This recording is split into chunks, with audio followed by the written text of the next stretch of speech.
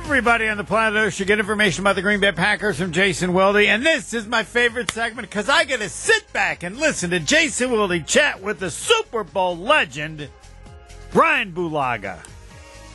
Still, according to Wikipedia, the youngest starter ever in a Super Bowl. Though some people are giving me information like somebody was younger. But I don't see how. Must not have been a starter. I have no idea. Yeah, I have no idea. All right, Jason. But Jason, how are you doing this evening, Jason? I'm great. I love the fact that Homer just views this as a chance to take a segment off. And also, I love the fact that he refers to you as a Super Bowl legend, which you're a lot of things and a lot of very positive things, including someone who's become outstanding on the radio.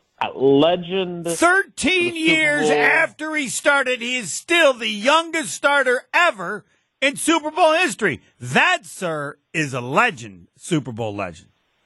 I think Joe Montana's more of a Super Bowl legend. Brian Bulaga is a future Packers Hall of Famer. That's a lock. Fantastic former player, but a legend. You can't throw that word around. You're a legend. Yeah, you are the legend. Yeah. Thanks, Jason. Super old. Nice spin. What a great turn. That was very good. I got to give you credit. All right, you two go ahead. All right. Well, I guess I'm going to go in a little different route because obviously we all know this. It's kind of a dead period for the Packers, but there was some news that came out that they're going to, start their search for the new president. Or CEO of the Green Bay Packers, replacing Mark Murphy. So I guess, Jason, have you been kind of looking into this? Who the candidates are?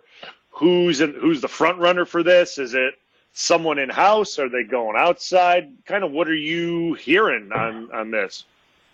Well, first of all, I expect you to get all the inside scoop because you, in April, have agreed to be on the tailgate tour crisscrossing the state, and you'll be on the bus with Mark Murphy, so I expect you to get inside information on this search. Look, I think they have an in-house candidate who not only should be the leading candidate, but should get the job, and that is Ed Policy. His dad ran the 49ers. He's got ample experience as an executive. I don't think they should overcomplicate this, and I'm sure that they will look at other candidates, make sure they cover all their bases. But unless it's someone who just absolutely positively blows them away that they never saw coming, I think Ed Policy is deserving of being the kind of clear-cut favorite. Now, not only has he been working alongside Murphy for the longest time, but he was basically the point man on Titletown, which is a huge piece of the Packers' present and future.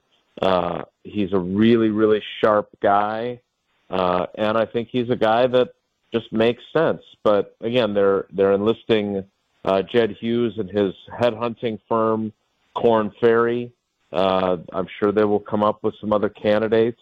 I'm sure the NFL probably has some qualifications that they would like to see some people of color, some women who would be interviewed, and if those people turn out to be better candidates than Ed Policy, then they deserve the job. But I just have a hard time picturing a scenario where Ed Policy is not the logical, clear-cut candidate. So someone would have to come out of, I don't want to say nowhere, but certainly not out of the front-running group or the in-house candidates and really impress them. So I think Ed Policy is the person that my expectation is will be the guy, but that is not guaranteed, that's for sure.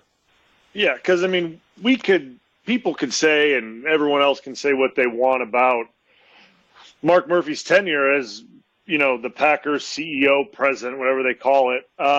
And obviously only one Super Bowl. That's what a lot of people say. But, you'd have to look at Mark Murphy's time as, running the show there.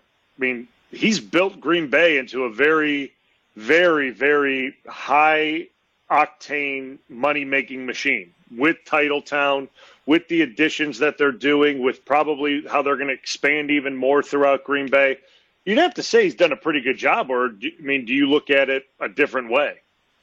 No, I mean he certainly has done a fantastic job. They are in an outstanding fiscal position. They do have Titletown. They do have the draft coming here. They did expand further the seating at the stadium that gave them 80,000 in seating capacity. You know, Mark Murphy was 53 years old when the Packers hired him back in 2007, and Ed Policy will be 53 years old if he gets the job next. So it's with the mandatory retirement age of 70, you're kind of looking at that same length of time potentially for him to be president. I admit my bias.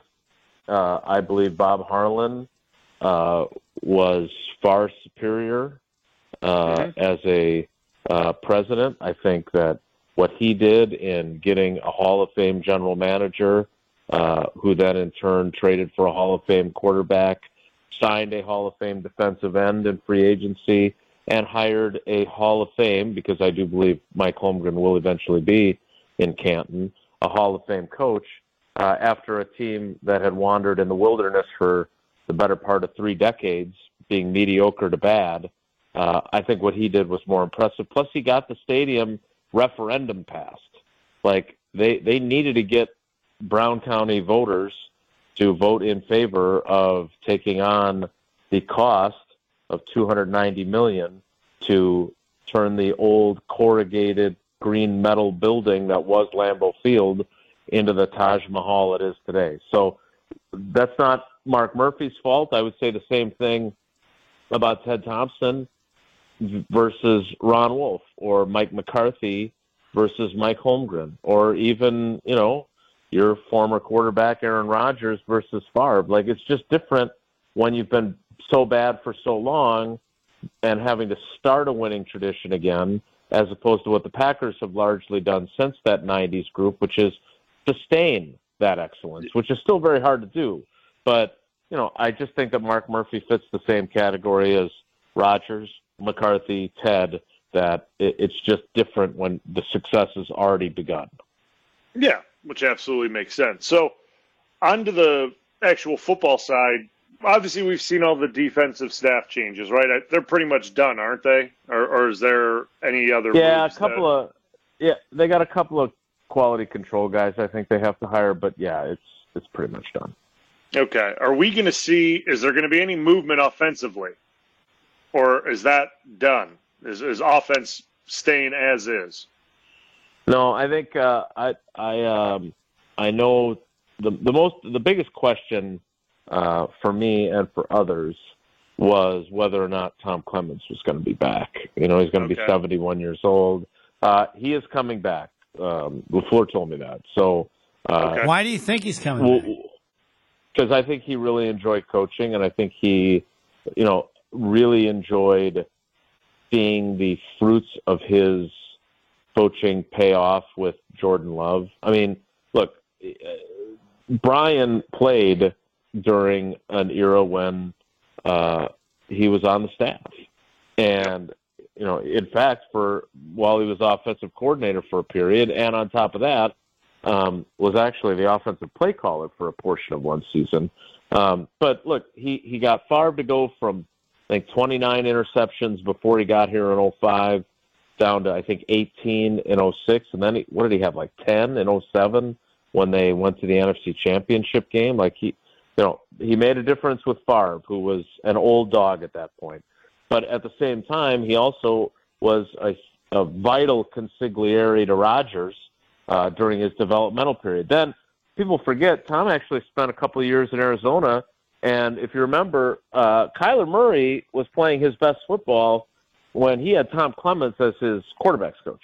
Yeah. And I don't think he's been all that star-spangled awesome since. And then obviously now with Jordan Love and what he did, I just think Tom has been so important to what Jordan Love was able to do. And I always joke about this. I even said it to Rodgers when we corresponded a while back. Like, dude, you did not bring Tom Clements on board as a favor to Jordan. You did it because you wanted Tom Clements on board, but it turned out to be a gigantic favor to Jordan Love. I mean, Rodgers would argue that he knew that it would be great for Jordan. So what's he so good? Why is he so good?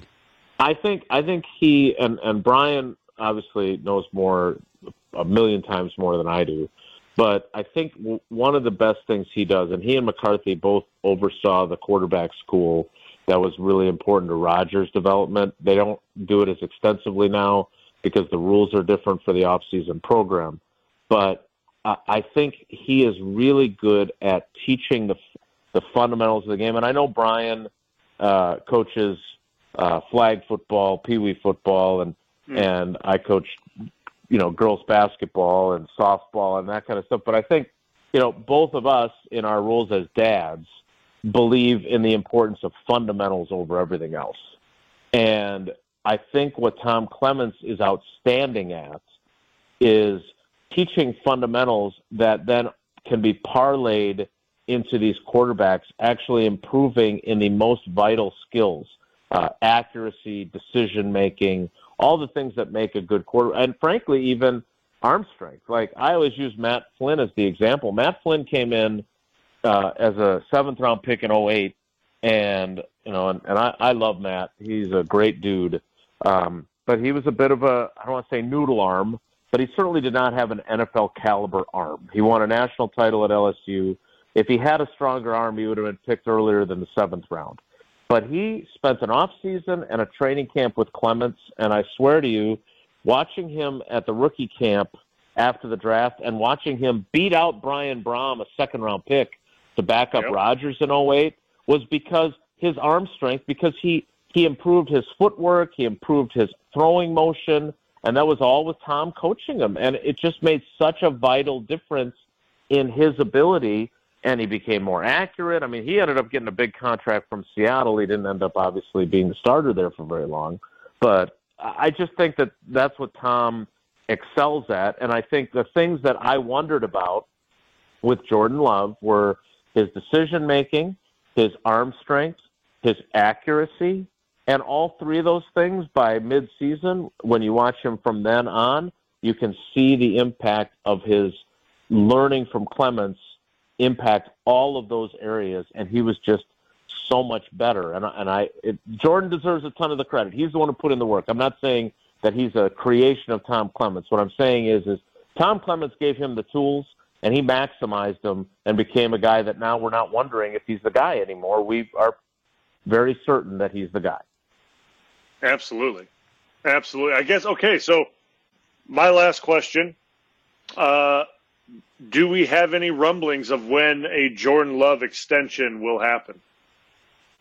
So I think that's interesting. We could probably, and you and I are going to spend some time together next week. I'm going to spend time with Homer tomorrow because Tausch has finally reached the point in his off season where he just needs time off and needs to be away from me, which I don't blame him. But that's made up. They can't sign him to an extension before May 3rd. The rule is 1 year after you sign an extension, you're then eligible for another one. So they did that half-measure deal last May 2nd instead of giving him the fifth-year option as the 2020 first-round pick. So that would be, the first date they could do it is May 4th. I don't think that's when it's going to happen. If we're doing over-under, I would probably put it sometime in mid-June, and then I would bet the over. This feels to me like something that you get done right before the start of training camp.